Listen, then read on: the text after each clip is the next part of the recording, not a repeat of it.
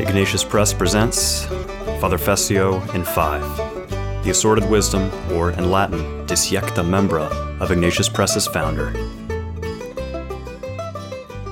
In episode 14, I spoke about Matthew 5, where we're told to be perfect as our Heavenly Father is perfect.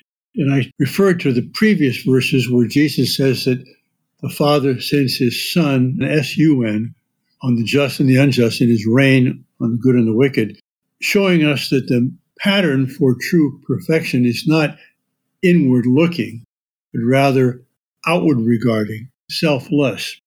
But there's another point I want to add. It's an interesting point about the Greek, because the Greek word used for perfect is teleos, T-E-L-E-I-O-S, English transliteration. And that comes from the Greek word telos, which means end or purpose. And so a thing is perfect when it achieves its end.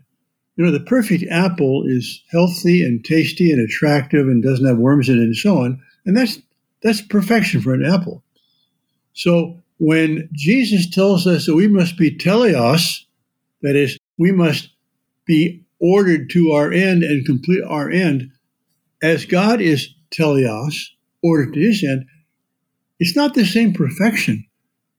We can't be God except by adoption through the Eucharist and baptism. But Jesus' exhortation to us is that we must try to fulfill our goal, our end, our purpose as human beings created in His image and raised to the life of grace, just as God fulfills His telos, which is to be. I am the one who is.